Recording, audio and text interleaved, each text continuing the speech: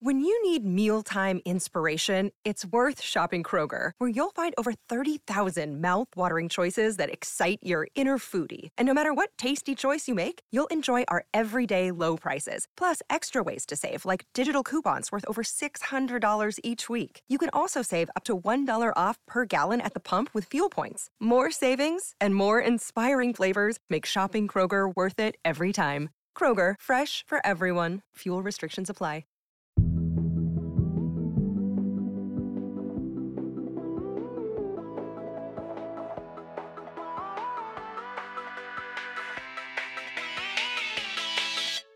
Hi, I'm Rachel Hampton.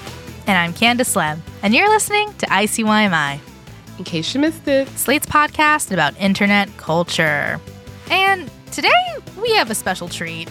We're bringing you a very fun episode from our friends over at What Next TBD podcast. In this episode, host Lizzie O'Leary brings in Ashley Carman, a Bloomberg News reporter who covers the podcasting, music, and audio beat.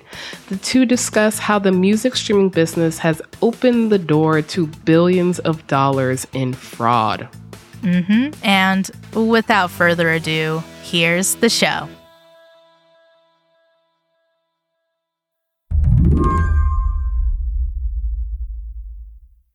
I started my interview with Ashley Carman by asking her to listen to a song, or rather, a clip of a song.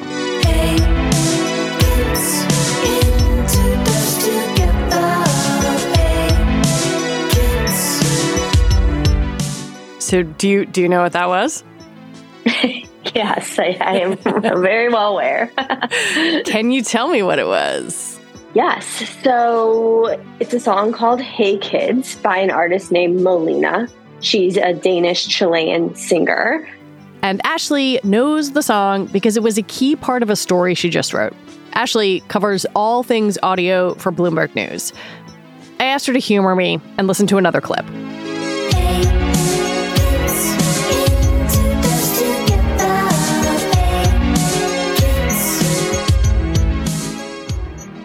What's this one? So that's the same song, Hey Kids, but it's sped up.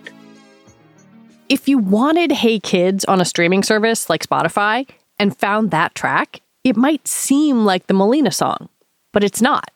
Someone else, not the singer, not the music label, is making money when you listen to it. I met the co-owners of the label that Molina is signed to. They are from Denmark. And their independent label, we were chatting because they were saying they kind of had this thorn in their side where they were really happy. This song, Hey Kids, was doing great. It was like reaching incredible numbers on streaming services and by all accounts, like a great hit for them. What they didn't realize up until, maybe a year and a half after that success was that actually a bunch of folks were uploading sped up versions of the song to the streaming services, thereby taking royalties away from Molina and the label. It's a process that often starts on TikTok. A sped up or altered song works great on a platform that's all about remixing, recreating, and repeating. And it is shockingly easy to make and distribute the full altered version and get paid. Back in the day, if you wanted to distribute your music to like a CD store or record store, whatever, you went through distributors and it was just like a clunkier system because it wasn't a digital world where anyone could stream any song. Now the music industry has this kind of DIY marketplace with distributors who basically anyone can pay to distribute their music. So some examples are like DistroKid, TuneCore, CD Baby. You and I can make music and upload to the same exact services that every label does and have our music heard by anybody.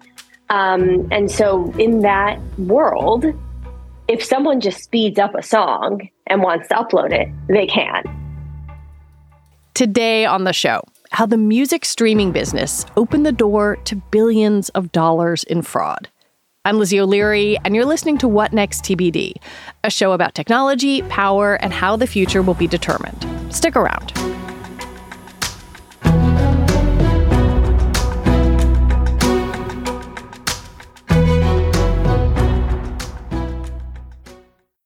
Tired of not being able to get a hold of anyone when you have questions about your credit card? With 24/7 US-based live customer service from Discover, everyone has the option to talk to a real person anytime, day or night. Yes, you heard that right. You can talk to a human on the Discover customer service team anytime. So the next time you have a question about your credit card, call 1-800-DISCOVER to get the service you deserve. Limitations apply. See terms at discover.com/creditcard. Sick of being upsold at gyms? My guy, you're currently a base member? For $90 more, I can upgrade you to our Shred membership. For $130 more, you'll be a Swole member. And for just $300 more, you'll reach Sweat Platinum. At Planet Fitness, you'll get energy without the upsell. Never pushy, always free fitness training and equipment for every workout. It's fitness that fits your budget. Join Planet Fitness for just $1 down and $10 a month. Cancel anytime. Deal ends Friday, May 10th. See Home Club for details. The music streaming business works like this. The major streamers have big pools of royalties. If you're an artist, you get some percentage of the pool when someone clicks on and streams your song. So there's a big incentive to drive traffic to songs. And where there is money to be made in clicks, schemes follow. More traditionally, we would think about streaming manipulation. So like bot networks playing a song over and over, or directing traffic to a song or artist in an effort to drive more streams, possibly to raise the profile of an artist, or, in some cases, to financially benefit. Can you walk me through the different examples of fraud you came across in your reporting? Yeah, so one is the sped up songs, which people upload different versions of tracks that they do not have the copyright to and potentially benefit from that financially.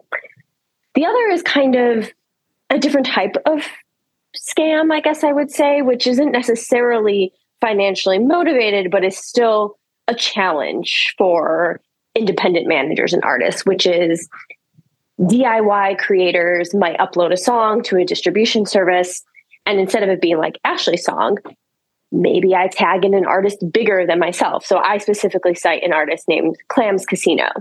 So if I tag Clams Casino and you are a Clams Casino listener, maybe your Spotify Discover Weekly is going to be like, hey, guess what?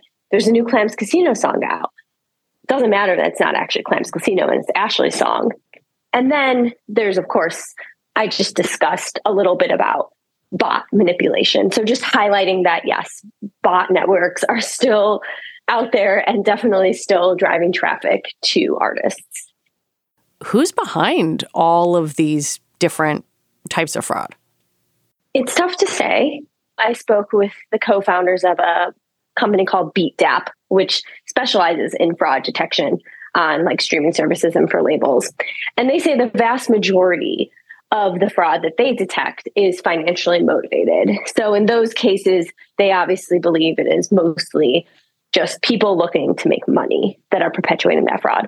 It's possible, of course, that in bot networks, maybe it's a label team or an artist team, unintentionally or not, wanting to drive some traffic or get some promotion behind an artist. It could be a person who just likes a sped up version of a song or a slowed down version or whatever type of version they like, and the label hasn't officially put that out, and maybe they just want to listen to it. Or even in some cases, it could be a leak of a song that they heard, and they're like, I want to hear this, and I want to be able to access it where I listen to my music. So they just upload it. It's tough to say what the motivations are in those cases, but yeah, it can be different people and different parties. It's an incredibly complicated sounding ecosystem. Yeah, I would say so. Ashley says it's still hard to put an exact figure on how widespread streaming fraud is, but it's clearly sucking money out of the royalty pool. Yeah, so this company BeatDap that I mentioned, they really make it their business to detect fraud. And so last year, they estimated that about 10% of streaming activity was fraudulent, which would add up to around $2 billion in revenue being misallocated per year. They told me more recently that they think on some DSPs that fraud percentage could go up as high as 30%. And then there has also been a report from a government organization in France, which put that stat a little bit lower to 1% and 3% of streams in the country in 2021 specifically. So there's definitely a range. I wouldn't say there's like one stat that everybody is like, yes, this is the truth. BeatDap, who does this work full time, pretty much says like 10%, at least 10% is their estimate. And you obviously talked to the label behind Melina, I wonder how artists and labels notice this stuff and how they go about responding. Yeah, it's funny. I didn't specifically get into how they had first discovered it, but it did come to their attention at some point. And by the time they realized it, one of the songs had already taken off completely and was doing really, really well. And so then it really becomes this game of whack-a-mole where they have to dedicate time every single week just looking up the song, trying to find variations and seeing whether it's happening and whether they need to issue a takedown request, because they can't really, there's like Spotify as just an example, they say like isn't detecting this stuff. So they have to be the proactive ones. That sounds like something that's probably pretty easy to do, or maybe not easy, but easier to do if you're a great big label, but pretty hard if you're a small indie one.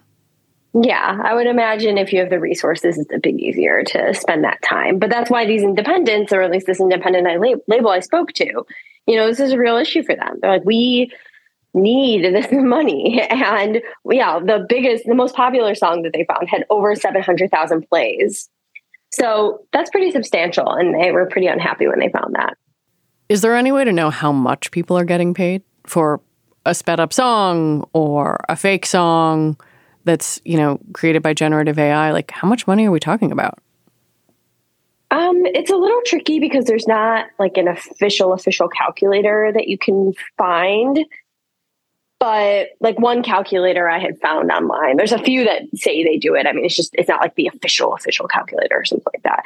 So for example, like I put in 700,000 plays and it could have accounted for over $2,000. So yeah, you can cash some decent checks from this stuff.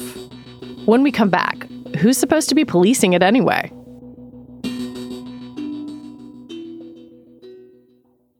This episode is brought to you by Progressive Insurance. Hey, listeners, whether you love true crime or comedies, celebrity interviews, news, or even motivational speakers, you call the shots on what's in your podcast queue, right? And guess what? Now you can call the shots on your auto insurance, too. Enter the Name Your Price tool from Progressive. The Name Your Price tool puts you in charge of your auto insurance by working just the way it sounds. You tell Progressive how much you want to pay for car insurance. Then they'll show you a variety of coverages that fit within your budget, giving you options. Now, that's something you'll want to press play on. It's easy to start a quote, and you'll be able to choose the best option for you fast. It's just one of the many ways you can save with Progressive Insurance. Quote today at Progressive.com to try the Name Your Price tool for yourself and join over 28 million drivers who trust Progressive. Progressive Casualty Insurance Company and Affiliates. Price and coverage match limited by state law. In 2007, TV network CBS dropped 40 kids in the middle of the New Mexico desert as part of a brand new reality show. These kids would have to build their own society from scratch. And if this sounds like Lord of the Flies to you, well, it was meant to. We were on this mission together, and we were going to prove to the world that we could make a better society than adults could. I'm Josh Gwynn, and I want to know what this wild TV experiment was really about. Split Screen, Kid Nation, a 6-part podcast from CBC. Available now. Lately, the music industry has been focused on fighting songs that are generated by AI and purport to be by artists like Drake. I came in with my ex like Selena, the flex, bumping Justin Bieber, the flavor and left. But reading Ashley's story, I was struck by how much more insidious these other schemes feel. The ones where a human is just making a little tweak to a song or to how it's tagged. They seem harder for the industry to reckon with. I think, at least speaking to folks in this space, my sense is that actually everyone knows this issue exists and it hasn't been talked about as openly. But I just came back actually from a music conference called Music Biz, where there were multiple panels dedicated to fraud and various topics within that. And so I think now the music industry is grappling with the fact that there is a fraud issue. It needs to be dealt with. And I think they're starting to really have those types of conversations to figure it out. Whose responsibility is it? I mean, is it Spotify, Apple Music? Like, who is supposed to figure out that this stuff is not what it says it is? I mean, I'm sure, if you're a streaming service, you'll say it's the distributors. And if you're a distributor, you probably say it's the streaming services. And if you're a label, you're probably just like, it's everybody, not like we just want it dealt with. So I don't know that there's a clear answer on that. What I will say is I think there is a bit of a debate in this space right now on the sped up song side, at least, where some folks I speak to say, yes, this happens, but we also kind of are okay with it just because it's marketing. Like if a song goes viral on TikTok, hopefully it drives streams to the legitimate version and you just got some recognition for this artist or the song more generally.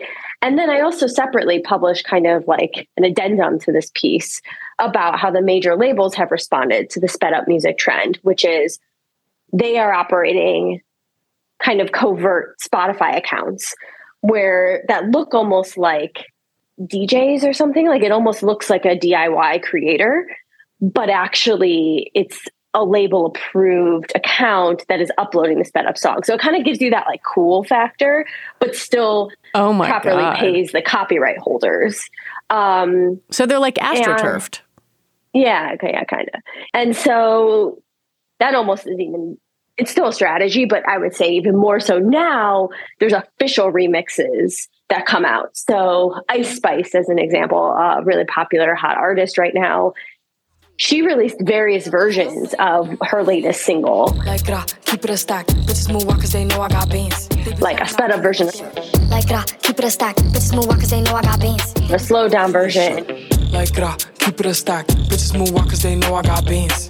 Various versions all at once, just because that way the label / Ice Spice or the artist is ahead of the trend already. So if you like a sped up version, we got that. If you want a slowed down version, you got that. And I think these artists are more willing to lean into that trend now.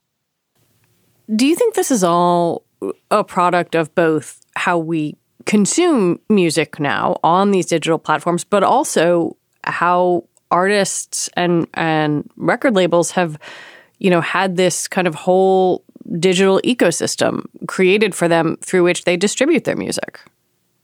I definitely think this speaks to, just the rapidly changing nature of creation tools and consumption. So it is easy to make a sped up track from what I understand. Like there's apps that can just do that for you. So the idea of making a track is actually is democratized. You don't have to necessarily know what you're doing in like a studio to speed up a song.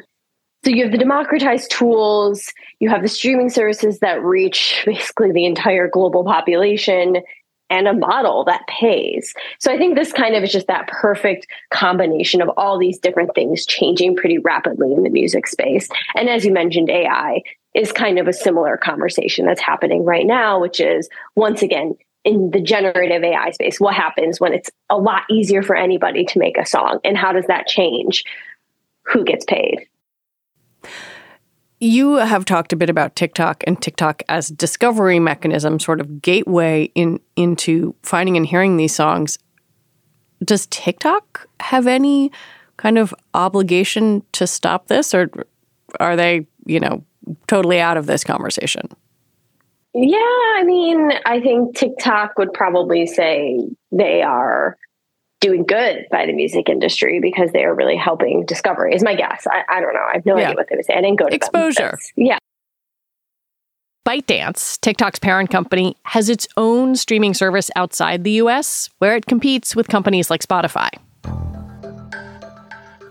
What are the odds that the labels just go all in on having their own universe, their own streaming platform?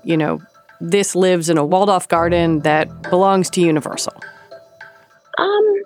Streaming has been very beneficial to the labels. It has helped the majors grow after kind of the piracy era, which is pretty important to them, I would say, especially as publicly offered companies.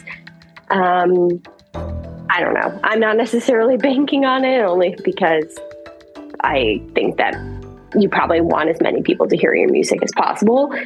But hey, you never know.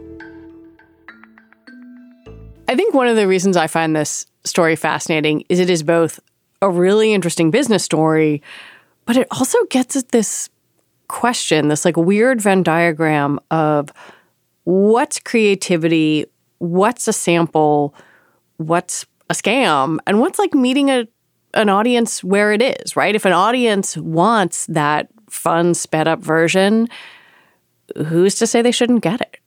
Totally. Yeah. And I think that's part of what people are grappling with. And that's why you've seen the majors and others preempt it and say, okay, you guys want sped up versions. We'll give it to you. We got you. And I think that's what you're seeing is a bit more of a response to that.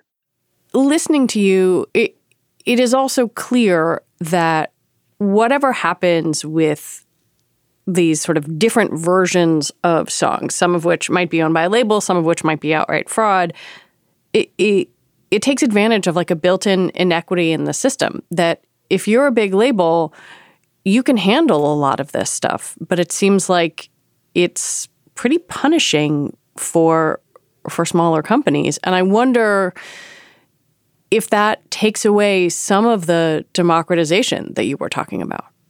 Yeah. And I mean, I assume, again, this is an assumption, not something I've explicitly heard, but I would assume the major labels aren't necessarily happy about this stuff either, which is why they're responding to it directly and putting music out that addresses the trends or operating accounts that are a little more covert with the cool factor, but still is like their account. But yeah, I think when it comes to fraud, what I specifically name independent managers and an independent label. And I think for them, yeah, their time is valuable and dealing with fraud takes them away from the other duties that they need to be doing. So in that sense, yes, I would say anyone can be a musician. You can get your music out there if you want in that sense. But at the same time, you're going to probably need a lot more services to keep things running smoothly. Ashley Carman, thank you for your reporting and for your time. Thanks. Ashley Carman is a reporter for Bloomberg News, where she covers audio, podcasting, and streaming. And that is it for our show today. What Next TBD is produced by Patrick Fort. Our show is edited by Shannon Paulus. Alicia Montgomery is vice president of audio for Slate. TBD is part of the larger What Next family, and we're also part of Future Tense, a partnership of Slate, Arizona State University, and New America. And if you are a fan of the show, I have a request for you. Become a Slate Plus member. Just head on over to slate.com/whatnextplus to sign up. We'll be back next week with more episodes. I'm Lizzie O'Leary. Thanks for listening.